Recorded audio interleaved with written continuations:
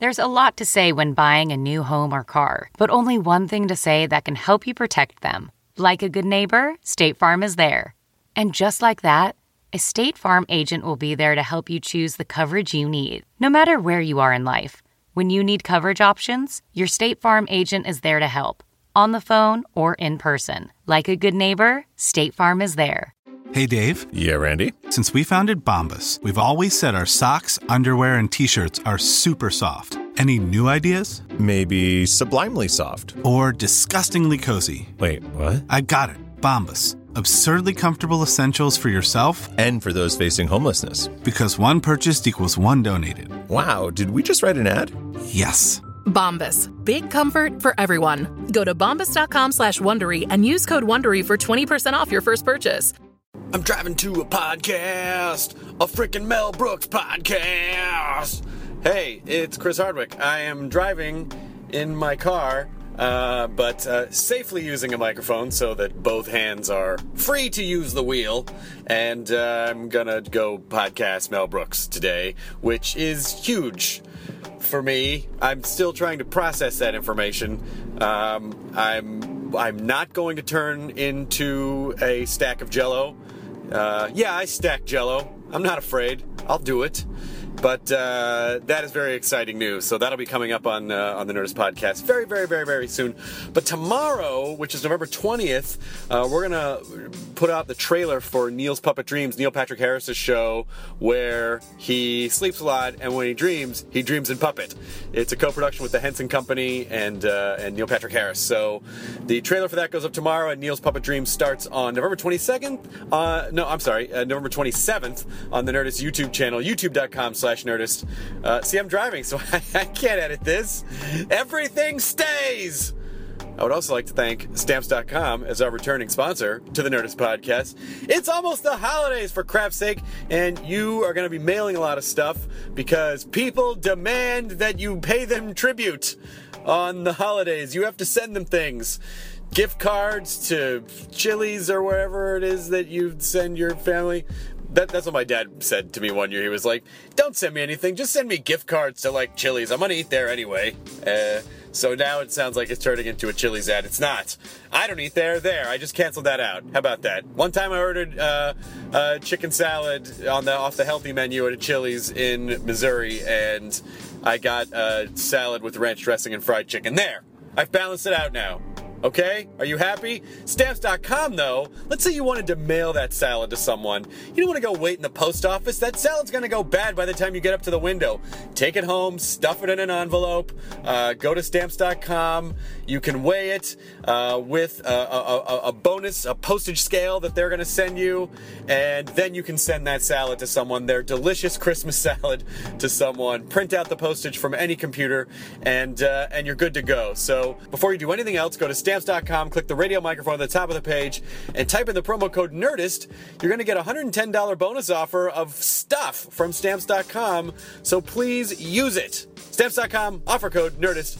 This episode was really special to me. It honestly was. I've known Jimmy Kimmel since I started in the biz.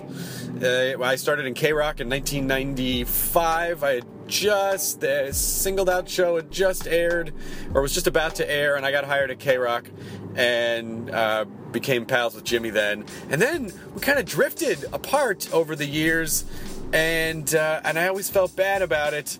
And I always felt like, what did I do? And I feel dumb, and this was so nice to actually just sit down. This is the longest conversation we've had in years, and it was absolutely wonderful. Jimmy's a terrific guy, which of course, if you watch the show and you see that he employs a lot of his family and a lot of his friends, and I always love that model. So Jimmy's a terrific guy, and we recorded this just a couple weeks ago in his office at the Jimmy Kimmel Studios. So here you go, the Nerdist Podcast, number 2, whatever it is that I can't remember because I'm operating a vehicle right now and it would be unsafe to go online to see what number that is. Let's say 284? Huh? If I get hired, does that make it less awkward? Oh crap, there's a cop. Now entering Nerdist.com.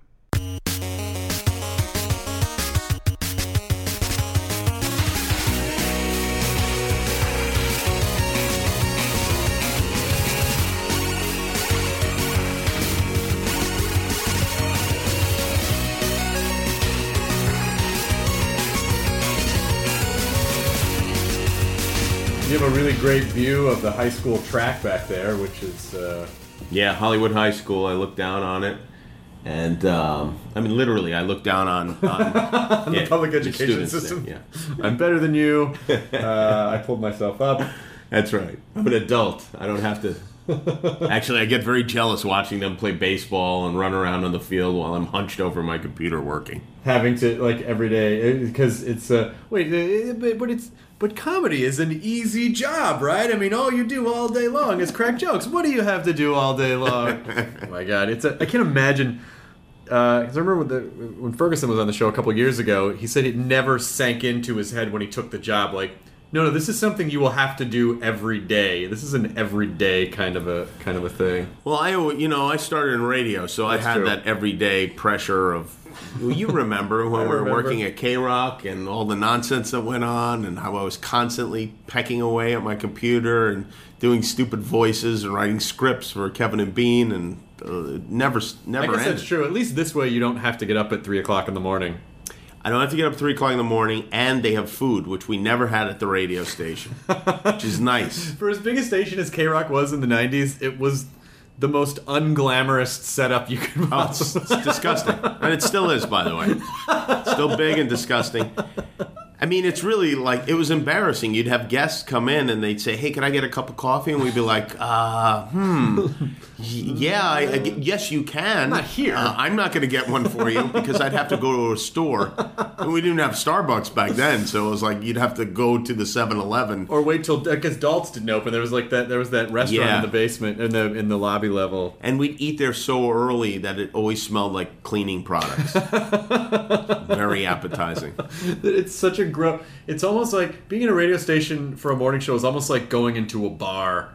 Yeah, when it's daytime. It's like being in a strip club in the morning. And you should never be there. It's gross. It just smells like breath. Or just like people respiring all night. The only people there are the weirdest people who work there, like the engineer maybe, and some weird security guard that no matter how many times you come to work doesn't know who you are. Right. Yeah. Oh yes, yeah. That always happened. And then I got trained. Because I got hired to work on the morning show from just coming on the morning show. Yeah. And so it was very weird. And so I got hired on a Friday and started on a Monday. And I was trained by Booger Man, who was the overnight guy. Who tried to choke you to death. Yes. Yeah. You were trained by, this is a homeless person. I got a job at the radio station. You realize you replaced a homeless person. They fired a homeless person to make way for you. At the radio station. And as far as I know, he's still homeless. No, to be fair, he had a car. He lived in a van. Yes. He lived in a Volkswagen van. Yes. And it said Booger Man all over it. Yep. And I think he had Bart Simpson characters glued to the top of the van. It's one of those guys that you see around town. He was always very nice to me, but I always sensed that there was a breaking point, and there was a breaking point because he did try to murder you. Yeah, he just tried to choke me, not necessarily kill me, but and I'm the one who got him the job there. And as I recall, I had nothing to do with whatever it was he tried to choke me over. I don't even know what happened. I'm trying to remember. I think Kevin and Bean were inquiring about his girlfriend or something, and he started flipping out on them, and I happened to be in the studio, and I decided to be the one to kind of move him out of the studio, and then he started choking me, and it was no good. Oh my God. I remember also going into the program director's office, Kevin Weatherly, afterwards, and there was a little meeting about the choking, and I was like, so what's going to happen here? And he's like, well, I don't want him to kill me. I said, all right, then I guess he stays. Let's keep the guy. Let's send the message that this is okay behavior. As long as you're dangerous, it's okay to choke. You can choke anyone as long as it's not the program director. Everyone else is totally on limits. No issues. But you came to radio from Arizona, but you were from Vegas. Yeah, I grew up I was born in Brooklyn. We moved to Vegas when I was 9. I did college radio when I was in high school in Las Vegas. Then I worked in a bunch of radio stations. I worked at Phoenix, Seattle, back to Phoenix, Tampa, Tucson, and then Palm Springs, I forgot, and then Tucson, and then KROQ in LA. It's funny how consistent for people who's never been to a radio station, the types of people that work at radio stations are consistent no matter what market you're in. There's like, oh, there's that guy. Oh, yeah. And then there's that guy. And the engineer's crazy. And then it's like a sitcom. It really is. You got the crazy engineer who, when something's wrong, thinks you broke it or don't understand how to use it, even though you've been using it every day for years with no problem. You've got the program director who's probably too old to be programming a top 40 radio station and who's going to be in Tucson for the rest of his life if he's lucky. You've got the newswoman who was at one time attractive and maybe had something going on with the general manager. Then there's a general manager who might be someone important's son, who might have a flask in his desk, and the afternoon guy who wants your job. And it's surprisingly consistent. Everyone's headshot is like 15 years old, like 15 years younger than stonewashed. And then you actually see them at live events. You're like, what the fuck happened? But when I worked in Phoenix, I worked at a radio station. I didn't work there. I didn't get paid. I was just really a kid who called into the radio station. And they had a morning guy who was the station was hugely popular. I mean, hugely popular. So they had a morning guy named Bruce Kelly, and he had a sidekick named Maggie Brock. And there was a big concert, and they came out, and the whole audience cheered when they saw them. And then the midday woman came out, and the whole audience cheered. And then the afternoon guys, Mike and Kent, and the whole audience cheered. And then they brought out the night guy, who was he's just hugely fat. I mean, like 500 pounds fat. Like, so fat, the Domino's Pizza guy, and I know this sounds like a joke, cried on his last day on the air. The Domino's Pizza delivery guy came with a plaque for him and then wept. And when this guy, his name is Clark Ingram, walked out on the stage, the whole audience gasped simultaneously. Because you hear somebody's voice, and in those days, you don't go on the web and look them up, but... and then he just came out and he looked, my friend Kent said he was wearing a blue jumpsuit. He looked like the sky with feet. And that's kind of the magic of radio, is because these people look, whatever you have in your head, that's what they look like. But not so much anymore. And we were around for that whole revolution. Kevin and Bean, by the way, I really like them a lot. A lot of the morning show guys, you go around the country and you do these radio tours. A lot of the morning show guys, you sort of feel they're a little angry. There's a little bit of, because radio it's still a viable medium, but it's a little more unstable than it used to be. It's not, there's no pot of gold at the end of the rainbow anymore. It's just you're there, and you don't know how long you're going to be there. Just whiling, it's like a prison set. You're just whiling away the time. It really is true.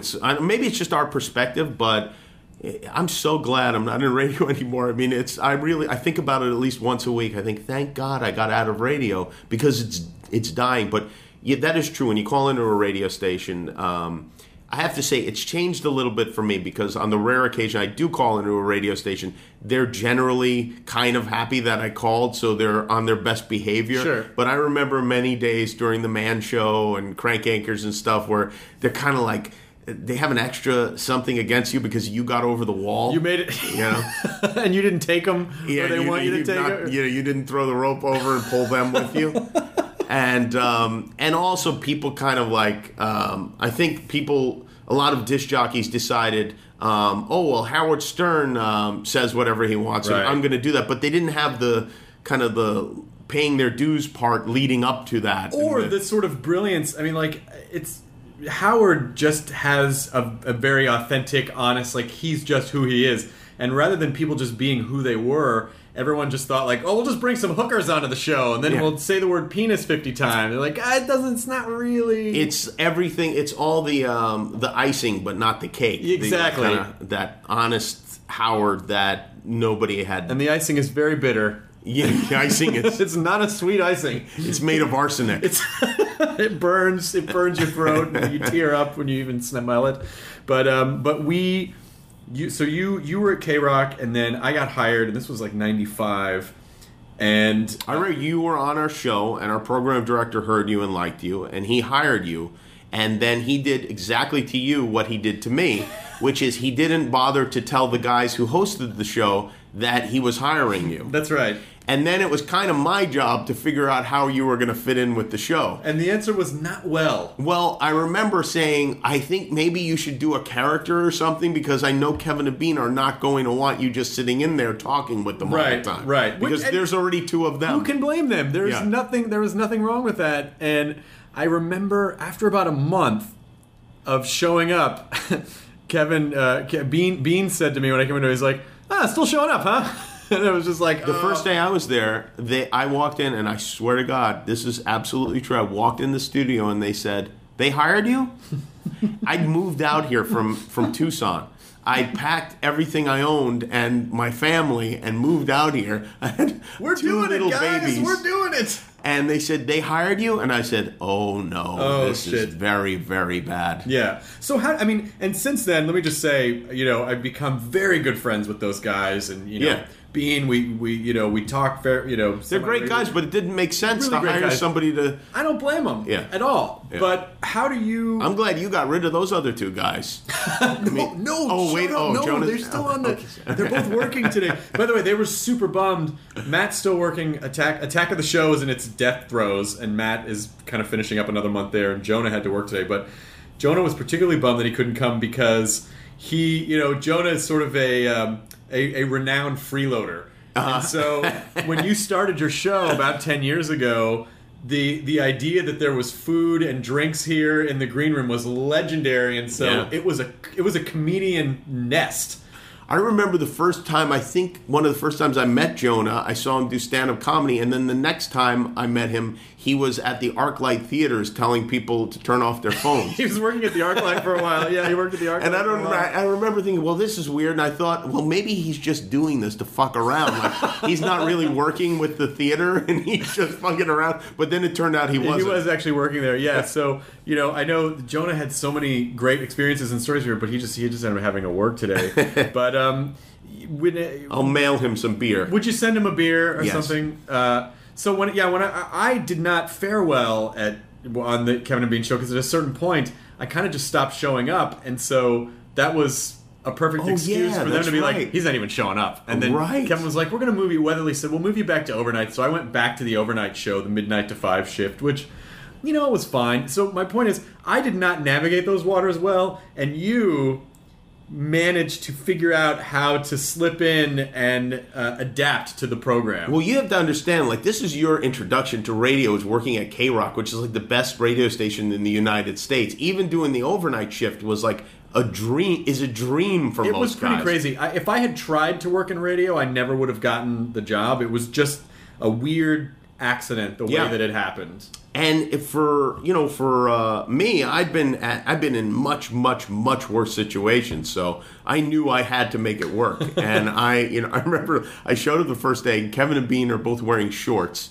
and I thought I'd read somewhere that if you wanted to fit in with people, you should dress like them. So I wore shorts the next day to work, and the program director Kevin saw me and he goes, "Oh no. What are you doing?" I was like, well, I'm wearing shorts. They wear shorts, I'm wearing shorts too. He's like, he felt like he'd lost another one. Oh, that's really funny. Is Kevin still there, right? Yeah, Kevin's there. Holy shit.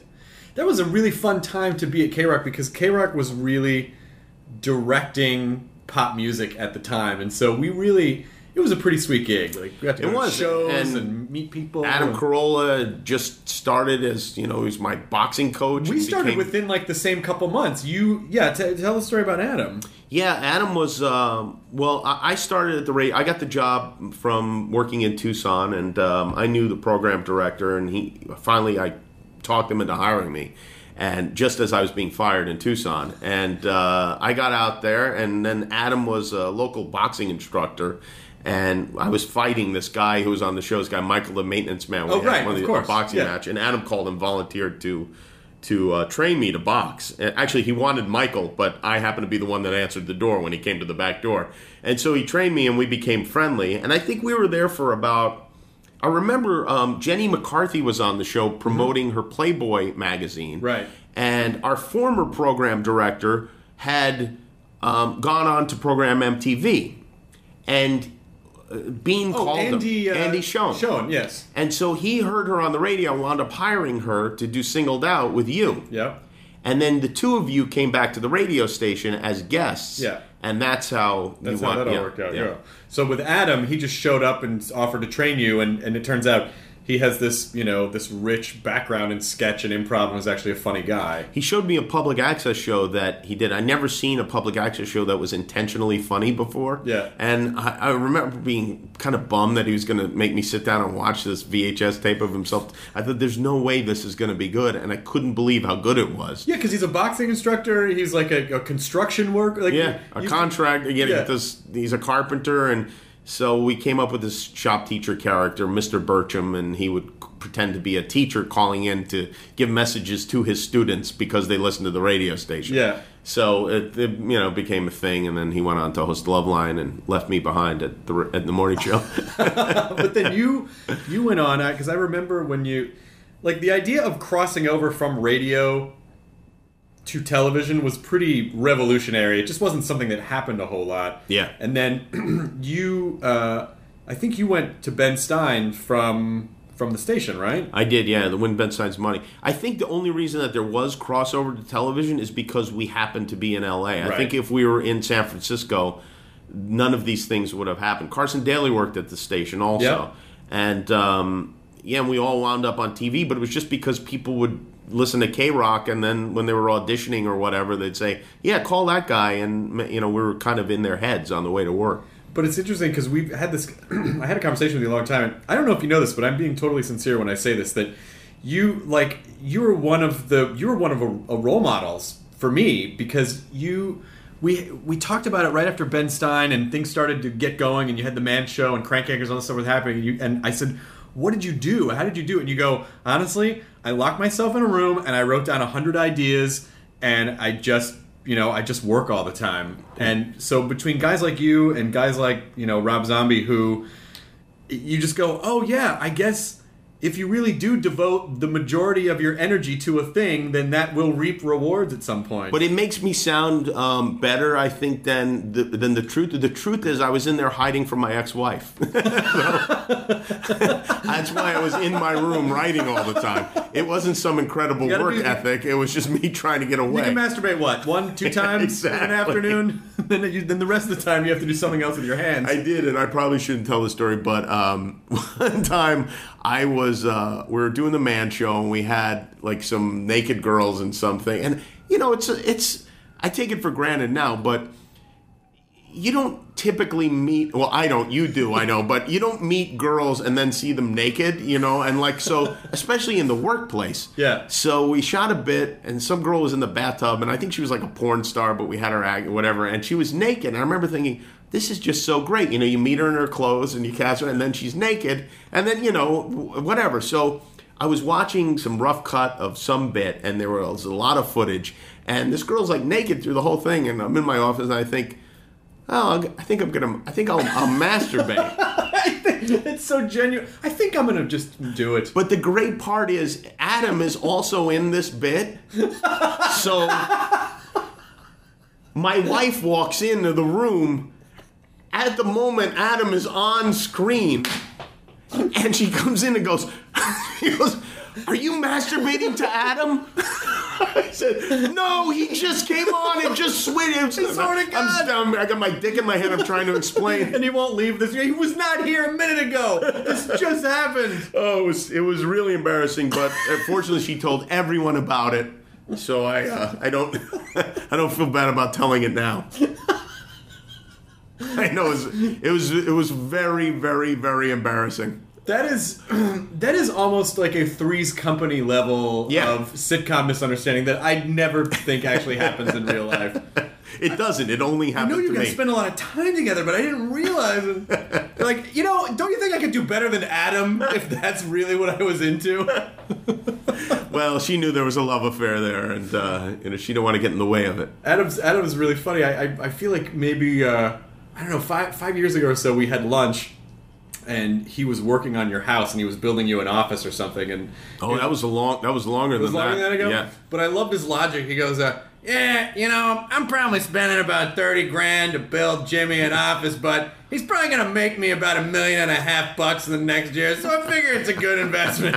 he's just building you this really nice office. He did. But the one thing he didn't do is add any insulation, so when you open like one of the cabinets, you see these nice cabinets, but if you opened a cabinet, the earth is, like dirt is behind the cabinet door. And... which I thought, all right, well, I just won't open the door. But I realized that mold was growing behind that door. Oh, gotcha. And so we moved, is basically what we did. But and then you sued Adam and got the $1.5 million back. Okay. But I always liked the idea that, because, obviously you drive your show, but it's definitely... It's not just that you have an ensemble cast on the show, but your life is sort of an ensemble cast of people that sort of recur.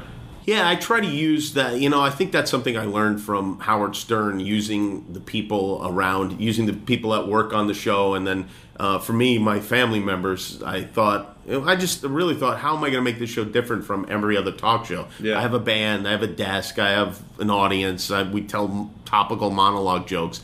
And for me, I said, maybe if I had my family as part of the show, that would be a funny thing. Yeah. And it did. It worked out well. Because your monologue doesn't really feel like a traditional monologue, which I think is good. Well, we have a lot of taped pieces in it to mix it up, because otherwise I just feel like it just feels like you're reading a series of jokes off index cards. Yeah. Otherwise. That have like a 50-50 shot of connecting. Yeah. And then it's like, and then the tone of your show is set right there, right at the top. It's yeah. These jokes. And also just mixing it up helps, like if you're going to do 20 jokes in a row, if you're lucky, 14 of them will work well. But if you do 2 jokes and then show some taped comedy bit you come up with, and then do 2 more and show a clip of something stupid that happened, and I think it just helps to throw the balance off. Well, not only that, but let's be honest, people today do not like to just listen to words. And they need to see things. They need images. They need to be distracted constantly. So I think it's really important that It definitely helps, yeah, because sitting there and watching a guy at probably half volume in the middle of the night, just standing there talking about these politicians you don't give a shit about anymore, can get old. Was it ever, I guess now you and Adam have been friends for almost 20 years. Yeah, since 94, yeah. Was it ever, because you guys ostensibly do the same kind of thing, was there ever any kind of weirdness where you're like, I got this show? Hey, you know what? I have to say we're very unusual in that way. I mean, I'd been in radio for a long time when I got to KROQ. I'd been doing radio since high school, really, and professionally since I was in college.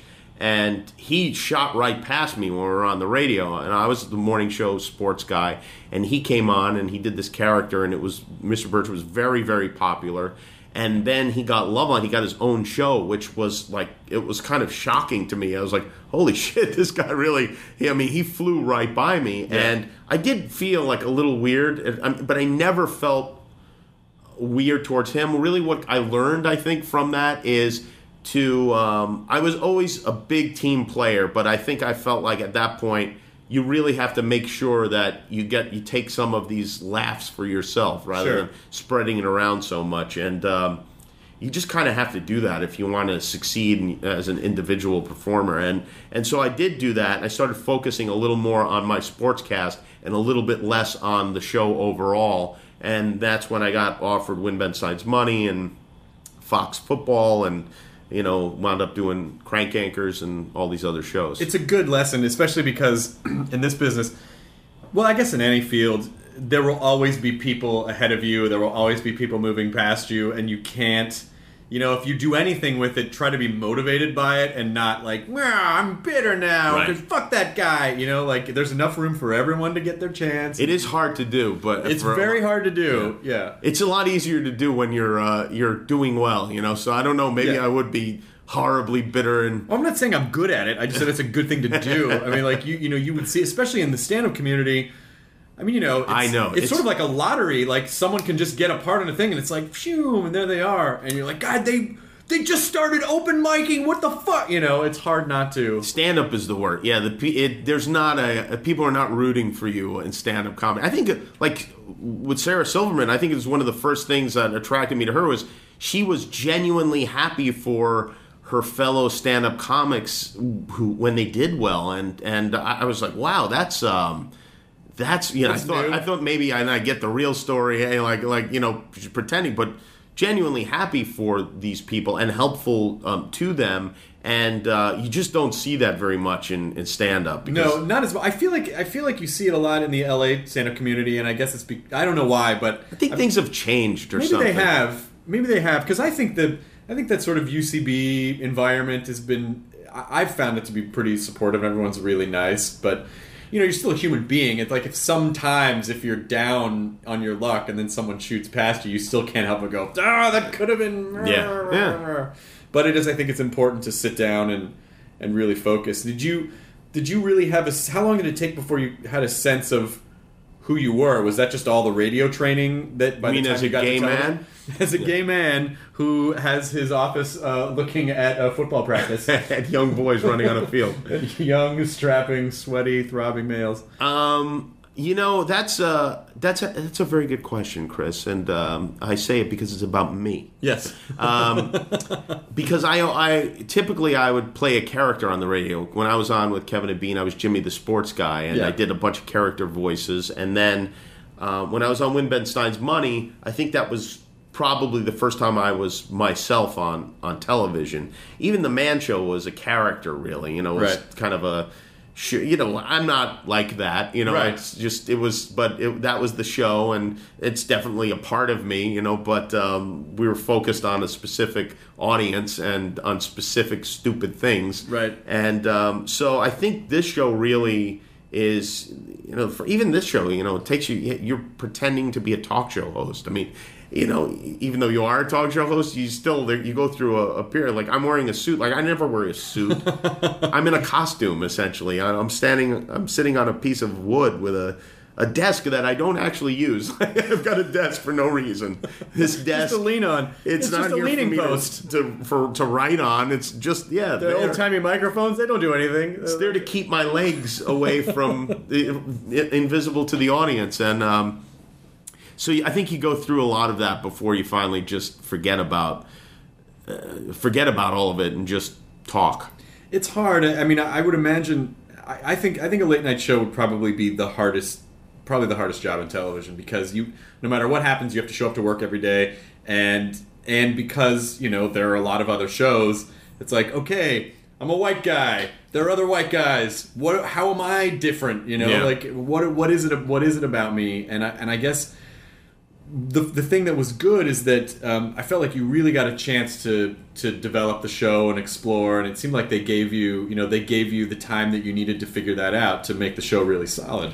Yeah, they did. I'm still not sure why they did. I think it was part of it was everyone liked me, I think, and I think another part of it was they had bigger fish to fry, and, you know, they kind of weren't focused on us at all. Yeah. And probably still aren't, you know. I mean, you know, the people, I don't get notes from the network. Nobody's really watching. It's just kind of, we're on, and there are certain times of the year that they pay attention. Sometimes we'll have a big show, and sometimes, you know, I'll host something or whatever, and then everybody has a comment. But otherwise, we're really left to ourselves for the most part. Yeah, I think the late night slot's really, because I think it's a difficult slot for them to have to reconfigure. And so I feel like late night slots tend to get a little bit more of a chance, because they're like, we invested money in the show, it's a daily show, let's let it go. Because you were filling Politically Incorrect space, right? Yeah, right. Yeah, and a half hour in after that, because that was a half hour long, that show. Right. But also, the thing that probably saved us is we did have pretty decent ratings from the get-go, and it's not like they were losing money, so it wasn't a huge leap of faith to keep us on the air. But how long did you have the job before you felt like, okay, I think we're okay, rather than each week going, maybe we'll be back next week, I don't know? Well, I didn't even really think like that. I thought, there were many times where I just hoped the show would get canceled. I wanted the show to get canceled, because if the network canceled the show, it wouldn't be my fault. I wouldn't have to explain to my staff, like, I wouldn't have to go, well, I just can't do this anymore. It's too much. I'm sorry you all lose your jobs. So secretly, I was dying. I was exhausted. We're doing the show live. It was 5 nights a week at that time. I had no idea what I was doing. I had no signature bits to rely on once a week. I had no guests many nights. Every night was a mad scramble, and a lot of the pressure was put on me to find the guests. Yeah. And I just, I was in a windowless office in the basement. I felt like a plant that was dying. It just was not having any fun at all. It was really just a grind in every sense of the word. And I think you could kind of see it, too, if you watch. I never look back at those shows. First of all, I'm just a mess. My suits don't fit. My sideburns are down to my neck. And it's just so painful to look back at. Well, listen, fortunately, there's a permanent visual record of that whole period of time. That's one of the great things. Your home movies are available to everyone forever. Yeah, but was it around? Because then you guys started to hit on something with. Was it around the Matt Damon video? I think that was a big turning point for us. That was the first time we had something that everyone was talking about. And that I think, that I still don't know how many millions of views that got because it was before we had a YouTube channel. Yeah. And I remember at one time it was up to like 40 million views. Jesus. Just one posting alone. Many people had posted it, and that's just YouTube, doesn't count Hulu or ABC.com or any of that stuff.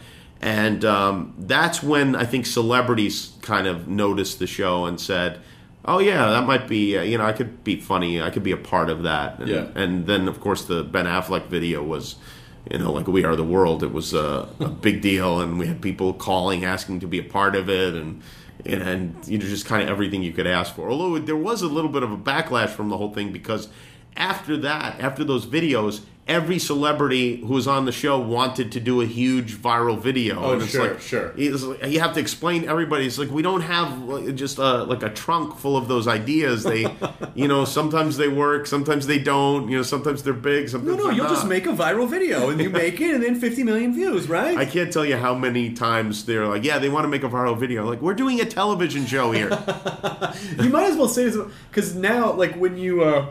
If you ever get a breakdown of what all the networks are looking for programming-wise, it's always funny. They go, we're looking for the next big thing. You're like, when would you not be? So why don't you just say you want $1 billion fucking dollars? I want $1 billion. Just boil it right there. Yeah, exactly. That's essentially what they're saying. And you can't... It's... You can sort of... having been... like building this YouTube channel... You can approximate. You go, well, if this has this element, more people might be inclined to share. But you never have any idea what people are really going to go after. When I was on the radio, I would frequently, the listeners would send me these casting breakdowns, and they would say, looking for a Jimmy the Sports Guy type. And I was never contacted for any of the jobs. I am Jimmy the Sports Guy. No, we said type. not him. Really like a weird thing. There's this strange disconnect. It makes perfect sense if you're looking for a Jimmy the Sports Guy type to call him. No, we just want the type. Let's run an ad looking for the type. Yeah, and then, Jimmy, could you come in and help us coach some of these Jimmy the Sports Guy types we want I've been in that kind of a situation. You know what that is? That's entertainment business friend zone. That's what that is. Yeah. You're in the friend zone. You're not going to get the job. They're just aware of you, and you're pleasant, but you're not going to be the one that actually I'm convinced that there is a department that works at every network that their only job is to have meetings with performers to satisfy their managers. Like, they don't greenlight shows. They don't actually do anything. They just have the meetings. Because I've had so many meetings where I was like, wow, that was great. And then my manager would be like, yeah, they loved you. And I was like, never hear from obvious they love you. You never ever hear from them again. At all, yeah. There's a whole middle management thing, and I think what they do, sort of like you say, I pretend to be a talk show host. They go, well, I have to pretend to be an executive, and executives have meetings. And I can always pawn it off on the fact that there's this committee thinking, and that's why things never get pushed through. But as long as I take pitches and meetings, I don't ever have to do anything. And maybe if I take enough meetings, they'll let me get to the level of the people who actually make the decisions. Someone will get fired, and then they'll get promoted. And I'll have someone take my meetings for me. And then that's right. But there is a whole level of middle management that's just like, why are you spending so much money for this whole layer when you could just go make stuff? Well, that seems to be coming to an end with with YouTube and people being able to make things on their own. It's still present though. It is now, and I think with movies it will probably always be that way. But I think it's so interesting when you make a video and you think, oh, this is funny, and then millions of people watch it and you go, yeah, I guess it was funny. And then sometimes you make one and it doesn't catch on the way you thought it would. And, right. But it's a very democratic way of determining whether people like something or not. It really you can't is. blame it on promos. Like, in show business we have so many excuses. It's like, well, they didn't promote it. Right. They put it on Friday nights. That time slot. They did this. Opposite the Olympics. Yeah, all this stuff all these excuses we have for everything that goes wrong. But YouTube is just like, it's on YouTube. It is or it isn't. And you can give it a push maybe at the beginning. But ultimately, if it's great, people are going to spread it around. Your post-mortem report on those videos are like, well, after a lot of research, we determined that 13-year-olds thought it sucked. Yeah. And that's pretty much it. That's what it did. Great. But it's I think you came in, you started the show exactly at the right time because you sort of got grandfathered into the digital age that we're in now. So you had enough of a footing in traditional media that you had enough of an audience to create this sort of. I mean, you guys make some really great web clips. Well, our first show we showed a clip of Andy Milonakis singing "The Super Bowl is Gay" over and over again, and that was a YouTube clip that when YouTube wasn't so popular, and it really, we really did get lucky. I mean, I feel like in a way, like I think the days of talk show hosts, well, I know they are making $30 million to host a late night talk show are gone. I feel like I got in just in the tail end of being able to make a decent amount of money. Right. And that in 5 years that will be completely gone. Oh yeah, television networks now don't have the same kind of budgets anymore like you used to. And when you work for a while, the way that it used to work was very much like a traditional business. You would have a quote, and then you would go work on another job, and then they would meet that or raise that quote. And now the whole idea of quotes is they go, well, this is what we have. This is it. Do it or don't do it. Yeah. And it's just not the same anymore. I guess it makes sense. It makes more sense that way in a way, and I think it opens up more opportunities for more people. Yeah. Which I feel like if I was 10 years older, there's no way I'd be on television. I just don't think I would. When I got hired on Win Ben Stein's Money, Comedy Central was a nothing network. I mean, it was really. Nobody watched it. South Park and Win Ben Stein's Money premiered the same week. Oh, wow. And they had no hit shows on Comedy Central. There's a lot of Kids in the Hall reruns. Yeah, a lot of that. When Whose Line? Whose Line is it anyway? The British Whose Line. Oh, yeah. I think that came on after us even. And at that time, I remember when they were selling the show, and this company that made the show, the last place they wanted to sell it to was Comedy Central. They said, worst comes to worst, Comedy Central is interested in the show. And I remember thinking, well, that doesn't sound so terrible. That would be kind of a fun place to do the show. But they were hoping to get it on, in syndication or on some big network or something. But, I was a kind of small player on a small show and on a small cable network. And had I not had that opportunity, I don't think, there's no way if I would have been on a sitcom or something. I mean, right. It just wouldn't have happened. It's so funny. I always thought I wanted to. When I was younger, I always thought like, oh, a sitcom. That's what I want to do. It's either SNL or a sitcom. That's the perfect scenario. And now I think about it, and I'm like, I don't know if I'd want to be stuck on a sitcom because a lot of them are not great. Yeah. And you really can't do anything else. And it just sort of.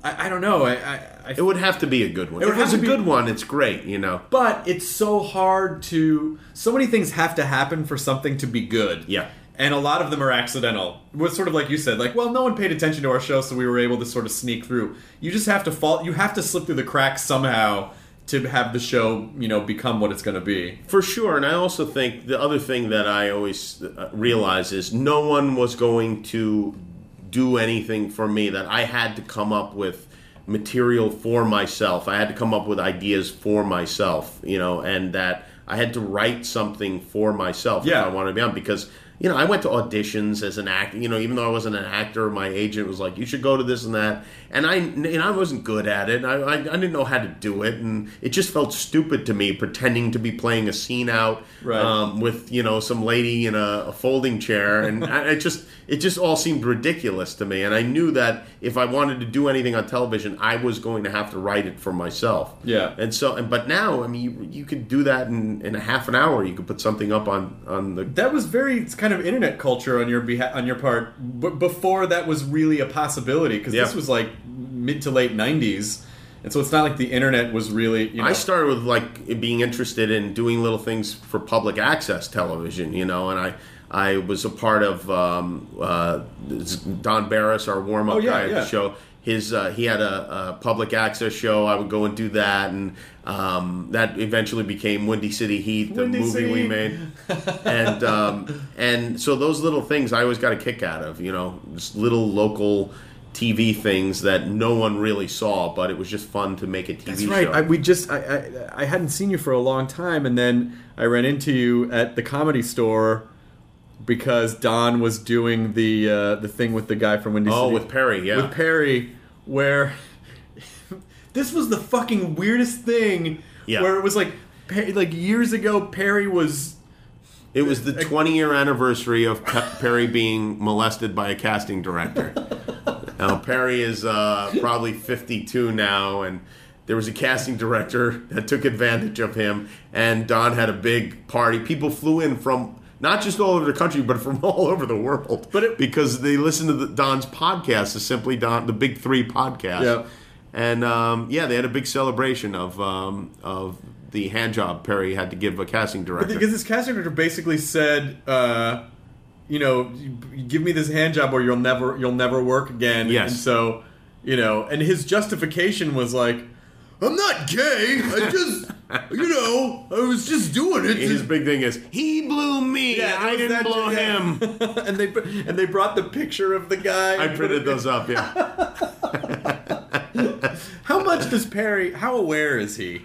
Of what? Of everything. Like, does he know, and is he kind of playing it, or he really doesn't know? He really doesn't understand. I mean, he understands that he just doesn't understand why people are interested in it. All he cares about is they get to make a movie and they get to do a podcast. That's what's so funny is it like the genius of that movie and just the whole concept of Perry is, by all rights, he's a guy that you should feel bad for, and everyone should be mad at you guys for doing what you did to him. Yeah. And then almost every time he opens his mouth, you're like, God damn it, he's such a dick.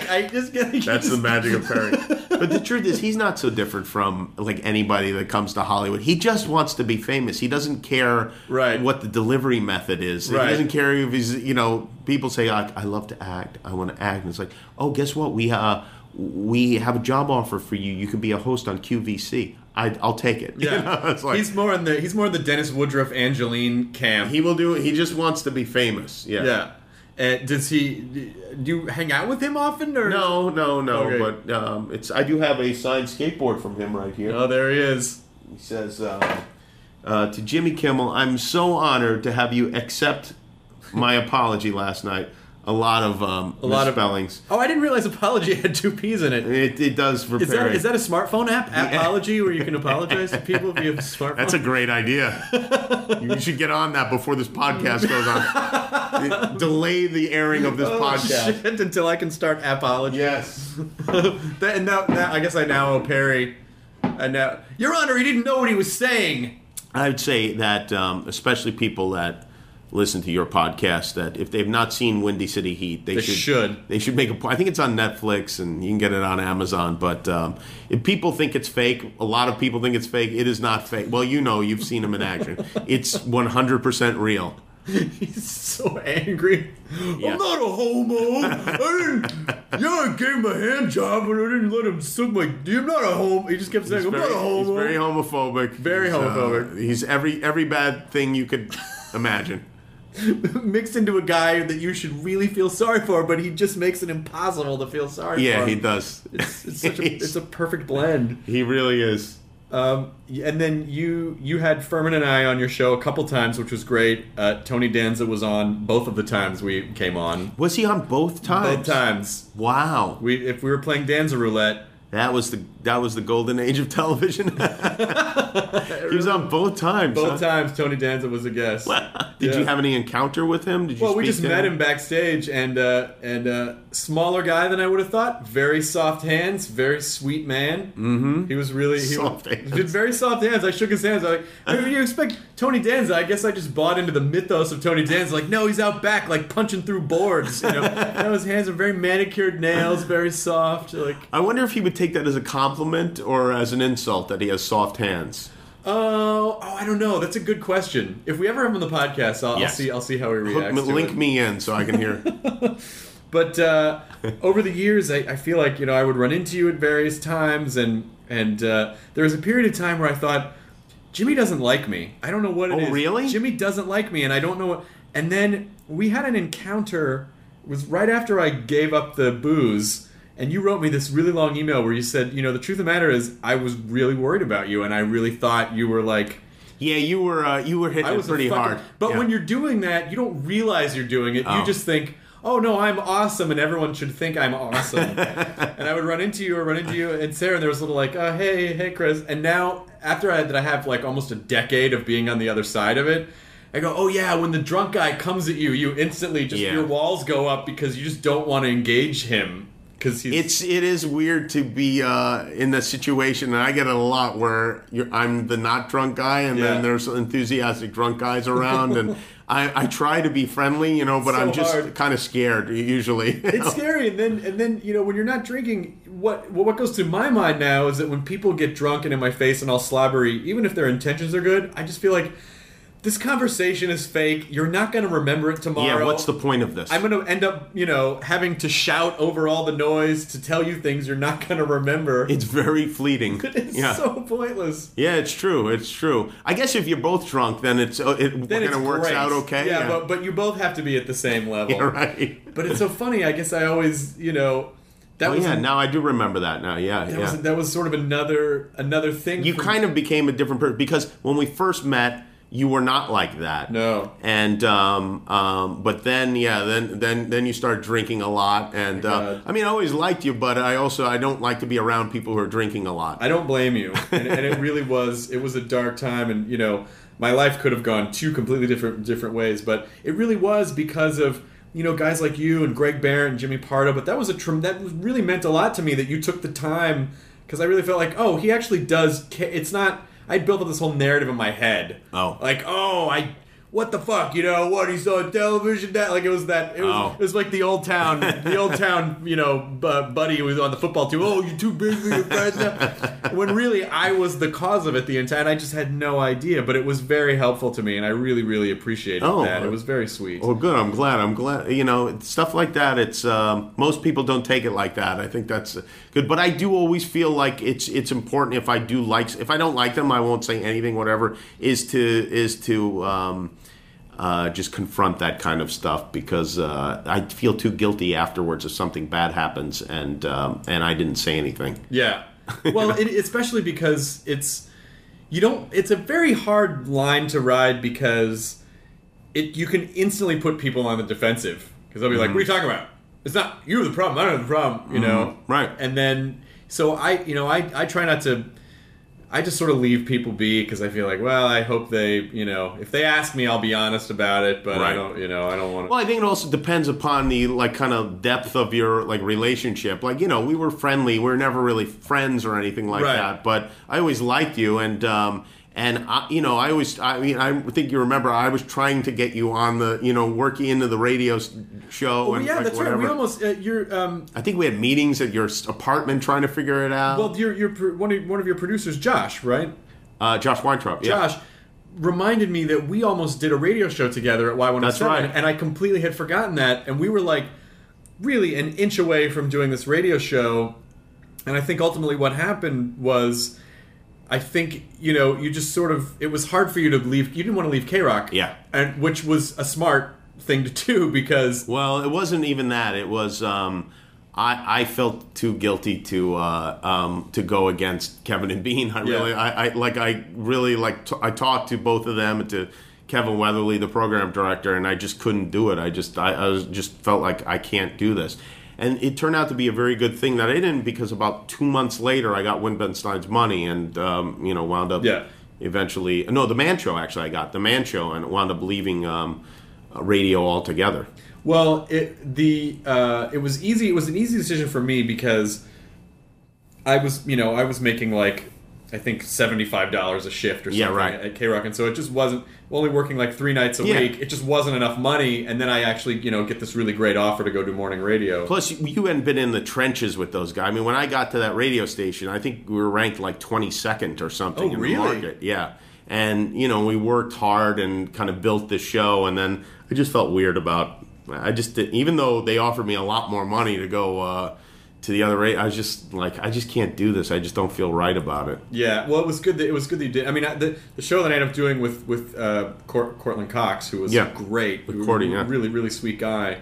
That was when anyone tried to come in and take on KROQ, it was not a good. Yeah, it was not tough. A good thing. Yeah, they didn't make it easy at KROQ either. No, especially because radio, it just takes a long time to build up a radio audience. And they're never given enough time before like a Spanish station group swoops in and takes over, and that's what ended up happening. It became like Super Estrella, 1.7, So these stations that we don't even know exist are hugely popular, like the most popular stations in town by orders of magnitude. It's true, and all we know about them are the crazy billboards that men that look like the devil upside down on a billboard. What do they do? I don't know. I think there's tubas or something. You don't even know that it's an advertisement for a radio show. It could be some weird horror movie or something. Well, now that you've been doing everything that you've been doing, I was watching some of the clips from the show, and you really do get these kind of like pantheons of people together in one room. Like, it's pretty amazing. Like,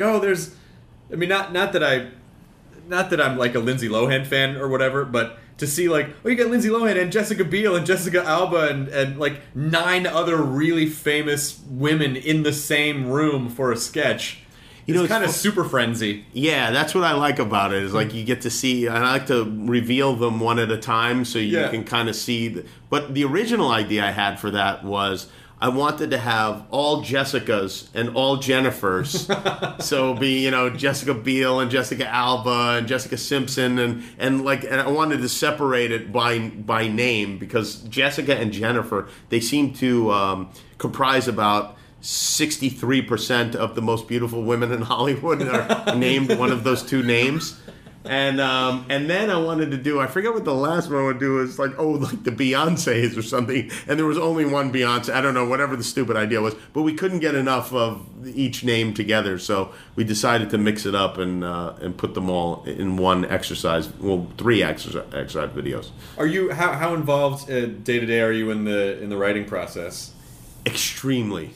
I mean, Can you let control go, or do you have to have your hands on everything? I have to. I mean, in the morning I get all the material from the writers. I go through it myself.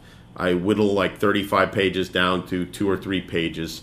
And then the writers will write the scripts. I'll edit all the scripts. We'll shoot the bits. I'll help edit the bits.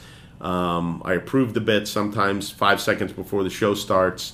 I rewrite the monologue from 4 to 6 p.m., just at my desk, and then send it to the teleprompter, and then we go. And then by about 9 p.m., you're brain dead.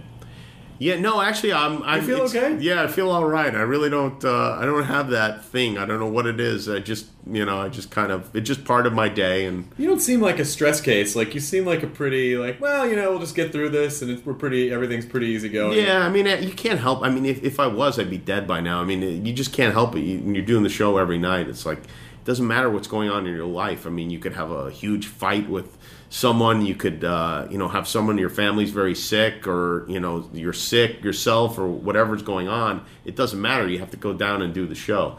And it's weird almost. It's like it is a little bit robotic that I can put all of those things out of my head. I guess you learn to compartmentalize, that you can still be like, you and Sarah were together for a long time. You broke up. You still had to go do the show. Like, you're a guy going through a breakup, but you still every night have to be like, going on the show tonight, we're going to look at Cougar Cubs, and you still have to be excited about it. It's true, and it's weird. It is weird. But I would imagine that there are probably more extreme, like, like the president has to do this sort of thing. And even like newscasters, like, when you see what these guys are doing, you see Larry King's wearing jeans and he's interviewing the Prime Minister of Israel or something. And you're like, well, that's weird. And then you realize, oh yeah, because they're just guys and doing their job and then going home.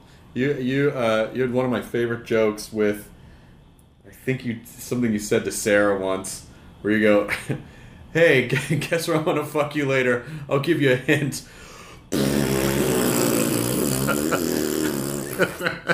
Where did that couldn't have been on TV. It was definitely not on television. Yeah. It was just, I don't know. It's funny you remember that, but... It was just like at the Improv or something. For Sarah, I would say that was purely a joke. That did not actually happen. I don't think anyone has ever gotten to have anal sex with someone by going, here's where I'm going. I mean, you're probably right. Kirstie Alley's book. Maybe in prison. But yeah, no, not in the outside world. That just becomes like the butt mating call. Just like when you hear like, oh shit, my ass is going to get fucked. What do I do? I can't stop it from happening. Well, if you can't stop it, what are you going to do? I think you just have to go with it. Yeah, like Shawshank. You give a copy of Kirstie Alley's book. Yeah, we have a copy of Kirstie Alley's book here. I just got it. It's called The Art of Men. I haven't read it yet. I wish I could give you a synopsis, but one of the chapters is...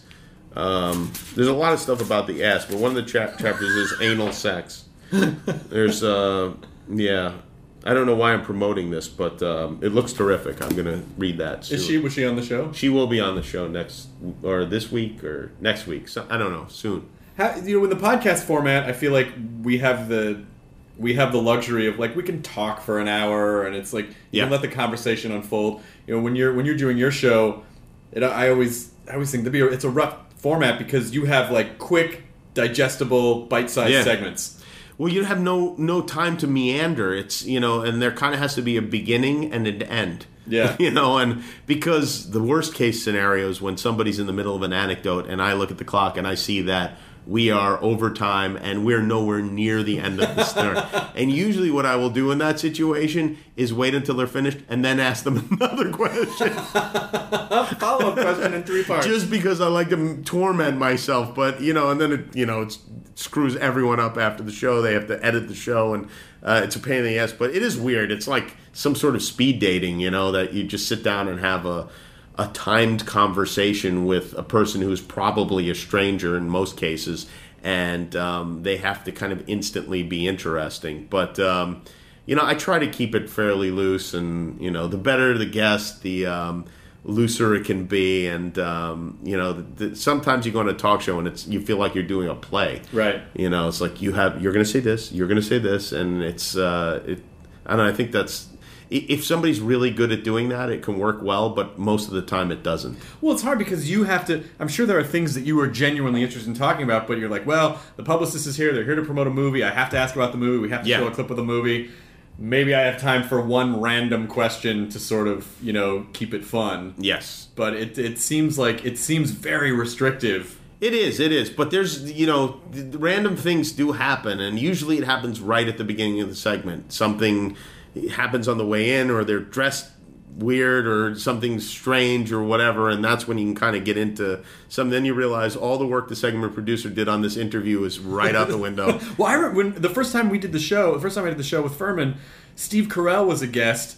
Oh, and yes. I thought it was a bit you guys were doing. He started sweating so hard that it looked like he had like a tube under a wig that was just dumping water down the front of his face. And you even commented, you're like, are you okay? It was like broadcast news. I realized, I was going to ignore it because I figured people can't see this at home, but then I realized they can see this at home. It was a weird thing. Cascading down his face. Because I love Steve Carell, and at that time he wasn't, this Steve Carell. No, not quite yet. But he'd been on the Daily Show so much, but I don't know, something about the talk show format, I think, or maybe it was just hot. I don't know what it was, but he sweated more than anyone I think has ever sweated on the show. There are some guys that, like if they have more of a sketch background or improv background, they will do any character and they'll commit to it 110%. But then when you sit down and look them in the eye and you're like, so what do you like as a person? They're like, I don't. Maybe he was doing the sweaty character. Maybe it was and that's how committed he is. That it was literally pouring down the front of his face. It worked. Whatever it was, it worked. Robert Pattinson was pretty nice on the show last night. Yeah, he's a nice guy. I feel bad. I know it sounds crazy. Like, I feel bad for that attractive millionaire. But well, he does a funny thing where he lies all the time. He'll make lies up in interviews, and then they get reported as fact, and he just kind of doesn't care, and like he will tell you like he's living under an archway or some weird thing, and then sell it as if he's totally serious about it. I don't know if he does it to entertain himself or what, but it's just so kind of weird. A funny thing, and it makes it a little bit tricky to do an interview with him because I don't want to seem like a rube, you know, but my job there is to accept answers as true. So, you can't just go, I know that's not true. Yeah. None of that's true. No, you can't. That's not true either. And even that, some of the stuff is so mundane, you wouldn't even, you wouldn't challenge it. But he makes stuff up, which it's kind of funny, but he does. And it's like there was a ton of security here last night. Yeah. And then Kristen Stewart showed up, and then like the security got even tighter, and it was just, and I'm just trying to think about their lives. Like, they're just two young people. And they have to live this really weird, isolated lifestyle. Yeah, they hung out at the show for like 2 hours after. They hung out because they couldn't move. Because outside, there were so many people outside just crowding the exit. You know, the best thing is, you saw how many people were outside last night, right? Yeah. I walked out to my car. Not one of them said anything to me. I was like, I had my head down. I was like, I don't want to get caught in this crowd. Not one person yelled at my name. It was hey, Jimmy, crazy. What? Is Robert Pattinson coming out? Oh, really? How do you, when you do have someone on the show and it's like you're on the show, it's crunch time, the show's happening, and they're just not giving you anything, what's your trick? Do you have what's your bag? I will do the interview myself is usually what will happen. I'll start telling them about things from my life and just kind of... In fact, it's funny because sometimes people have fan groups that are excited that so-and-so is going to be on the show, and you know that this person is not a great interview. And so I'll talk more than I typically will. And usually what happens is their fans get mad. Like, you talked through the whole interview. Yes. We didn't get to hear... But I've had, guests on the show that go, I don't do anecdotes. That kind of stuff. It's like, all right, well, what are we going to have? I don't like to talk. I don't want to talk about the movie. I don't do anecdotes. Don't look me in the eye. They always want to talk about the movie. The movie they almost always want to talk about. I've gotten that sometimes, too, where people complain about the podcast. They go, you just talk. You didn't even get to hear him talk. And what you can't explain to people is like, when you're looking someone in the eye, if you have any level of experience at your job, you have an automatic sense of when they're going to finish talking and how much they want to talk about, because you can see their face, right? And like, this is about to end. This is going to end in 2 seconds, and there's going to be a wall at the end, and they're not going to give me a thing to jump off of. It's just going to be and then that's when we flew on the plane. Yeah, it happens. It happens a lot, unfortunately. And it really makes you appreciate the guests that come with stuff to talk about. Oh, I imagine it must. Yeah. It must feel... Like when Letterman was on the show, Letterman was on my show in Brooklyn, he was very serious about preparing for the interview, which you might not expect. But what he said to our segment producer is, when Jimmy's on my show, he always has a lot of things to talk about, and he's got, a lot of anecdotes and jokes or whatever, and so I want to have the same thing when I'm on his show. And it's funny because I kind of learned that from him, from reading interviews with him, talking about how prepared Steve Martin is whenever he's on the show. And I remember making a mental note going like, if I'm ever on the show, I'm going to be very prepared, and Dave will be happy, and then Dave will like me and invite me back. And it's just weird to think about Dave sitting there thinking, what am I going to talk about on on the Kimmel show? I'm just glad that he still cares. Like, it's nice to hear that he still cares, and not like, fuck it, who cares? I think you always care. I think probably the healthiest people are the ones who don't care anymore, who just go, we'll just wing it. It'll be fine. Yeah, because for me, I obsess about these things. When I go on a show. I know what it's like to be the host and the guest doesn't really have anything to talk about. And I also know what it's like to go on a show and get asked the same 6 questions over and over again. And it's just like, you feel like I could tell, not you, but the host, I can tell you the answer, but I know that people who follow me have heard me answer this question 12 times, and I don't want to make them sit through this. Right. Well, all the stuff that went down with Leno was amazing, and I know that's a thing that you've talked about a million times, but it really was like, holy shit. And I think it's one of the things that when I put myself in the position that you were in, I don't think I would have had the mettle to follow through with it. I would have been like, oh, I can't do this. I can't do this. I just felt like I had to. I really did. I mean, I felt like I'd be letting everyone down if I didn't. And it would have been easier, and it was very uncomfortable, and it was really not, not something that I was looking forward to at all. But I just felt like would have been so dishonest to sit there and not talk about, this again was in the heat of the Jay Conan battle that was going on, and for me to go on that show and to just give it a brief mention would have been, I don't know, I just think if I was watching me, I would have went, oh, that guy's a dick. But at the same time, I mean, listen, I don't know, I really don't know the behind the scenes of what really happened. I mean, I think I've been pretty public about that I was a Team Conan on that side of the equation, but it is just interesting that there have been 2 major late night wars in television, and he was won them both. In both of them. Yeah, I know. He instigated them both. Yeah, like it almost. He's the Iran of late night talk show hosts. Why is everyone so mad? He sort of plays it. I mean, I don't know him, but I've never met him. I don't know him. He might be the loveliest guy in the world. He's a very friendly guy. I mean, whatever. But I mean, listen. This is like he says Conan was his friend. He says Letterman is a friend. There are things you don't do to your friends, and those are 2 of them. If these people are your friends, then that was not a right thing to do. But he definitely. I do understand.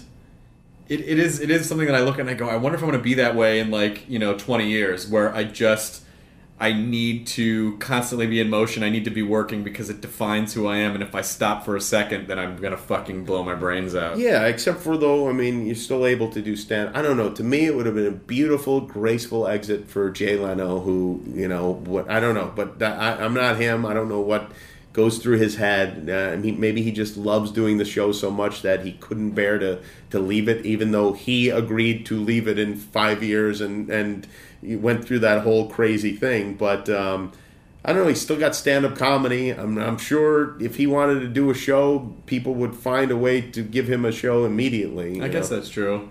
But do you feel like you... Is there a point where you go, yeah, after doing the show for a while, I'd be fine to just relax and not have to work anymore? Yeah, I could do that at the end of the month, no problem.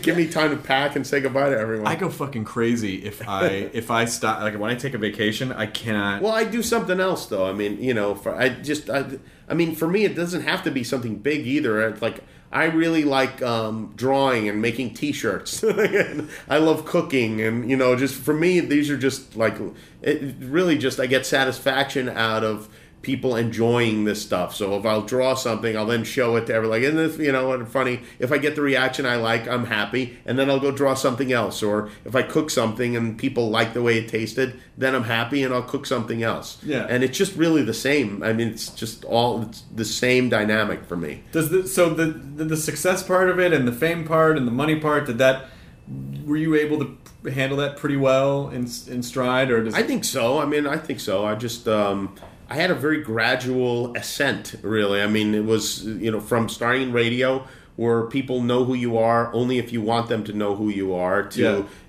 cable television, where I get recognized maybe once a week from Win Ben Stein's Money, and then just very kind of, it was a gradual thing for me. So maybe if I was hit with it all at once, I wouldn't have handled it well. I think I probably would have handled it okay. 15 years before you even really made it to television, right? Yeah. I mean, I've been on TV for almost 20 years. But even before that, there was and then there was radio before that, yeah. God, that's amazing. I think it is sort of... I'm glad that when I worked at MTV that it didn't blow up to something bigger right then, because I really don't think I could have handled it. It was pretty big, though. I mean, that show was huge. It was, but what happened right after it wasn't huge, and I didn't know what to do with it. Right. I wasn't touring as a stand-up at the time. I didn't know. You didn't know how to turn it into money. No idea what to do with it. I just thought, oh, well, I'll just get another show, and then I'm like, oh yeah, that's actually really hard. Yeah. They don't just hand those out. And I think, again, just kind of tying it all back together, and not to be too gushy on you about it, but it really was after I got reflective and sort of straightened out my life, and I looked at guys like you and Rob and just said, oh yeah, that's right, you actually, if you want a thing, you have to just go out and make it. Like, no one's just gonna fucking go, hey, here's your thing you always wanted. Don't worry, you don't have to do anything for it. I mean, that does happen every once in a while. Very rarely. If you're Ashton Kutcher, it happens. That really happened to him. It's like, he was a model, and then he got on that 70s show, and that was it. Yeah. But at least he still had to sit there and audition with like 30 other guys, and then they picked him, and he must have done okay. But it is. I mean, that's the deal. Is you have to be responsible for yourself. Yeah. Well, this has been great. We're just at about an hour, and I'm so glad. I don't know if you remember, but I asked you to come on the podcast like right after we started, and you're like, I don't have time. You're like, I can't do it. Well, you know what? The truth is, it just becomes a nightmare for me. I understand. Because I know a lot of guys who have podcasts, yes. And now that I've been on with you, yes. Please don't email me. I'm not doing your podcast. It was a big. I just have to tell you, like, honestly, on a personal level, when I saw the email, I was hurt by it because I was like, oh shit, and then I had to remember, like, it's like what you said before, like, well, Jimmy, it's not like Jimmy and I are good friends. We just know each other. Oh, you were. It's interesting because from my point of view, I felt like I had these people these people who I've known for longer than you that have these podcasts, yes. Who just wouldn't understand, and then I would have to go and explain to all of them. Yes. Even though I know that your podcast is going to be better than all of their podcasts, it becomes like I have a lot of guilt I have to deal with. I have a lot of anxiety. Well, yeah, of course, especially Italian background, right? Yeah. So I have the same background. My mother, Italian Catholic background. Yeah. It is an economy of guilt. You feel bad about everything, and you want to empathize. You don't really have a choice. You automatically take on the emotional state of anyone that's near you. That's true. And it's very hard to process, and so you get resentful sometimes. I'm telling you in retrospect that I understand, and that at the time I was like, oh, my feelings are addressed. Like, well, of course, because you start to get resentful when people ask you for stuff because you're like, shit, because I'm going to have to say no, and then I'm going to feel bad, and then they're going to feel bad, and there's nothing I can do about it. It really is. I wish I didn't have email because I get asked for the craziest things. I mean, I get asked, this is the craziest thing. People will be like, people in my life like, hey, who do you have on the show in November? Like, really? You can't? Could you maybe ask somebody else or look in the newspaper or something? I mean, seriously, do you have any idea how busy I am? Hey, how come they ran those Taco Bell spots during your show? I don't know. I had a guy who was driving me in New York who sent me a text saying, hey, can I get the main number to the hotel you're staying at? I'm like, I don't know. We have something called information. It's the Marriott. It's not like you don't know the name of the hotel. What goes on? And then I feel bad about not giving him that information. And I have to struggle with it and look at it and go, am I going to look this up now and text it to him, or am I going to let him do it for himself? Well, because the problem is, because I'm sure people listen like, well, what's the problem? You just send the fucking number. And then you go, yeah, but then you're establishing a precedent, and then you're going to get 5 more texts from that guy asking you to do stuff for him. And not only that, he can find the number. It's just the same way I found the number. It would have been just as easy. Oh, it's crazy. But I'm thrilled that you came on now because I am happy to make this my final podcast ever. This is your podcast farewell tour. This is it. This is it. This was the one. I'm so excited that you will never. Sorry, Adam. That you'll never do another podcast again. This was the one. This was the one. Well, I'm glad it was this one, and Thanks, I enjoyed talking to you. Yeah, you too. It's good to see you. Hardwick works with no notes. There's no list of questions. No. It's all off the top of his head. I don't. Yeah. I give you what, like 3 hours notice for this? It was short notice. Well, you did great. Well, thanks, man. It's good to see you. Good to see you too. Enjoy your burritos, everyone. Now leaving Nerdist.com. Enjoy your burrito. This episode of the Nerdist Podcast is brought to you by Stamps.com. Go to Stamps.com, click on the radio microphone at the top of the homepage, and type in Nerdist for a $110 bonus offer, including a digital scale and $55 of free postage. That's Stamps.com. Enter the promo code Nerdist.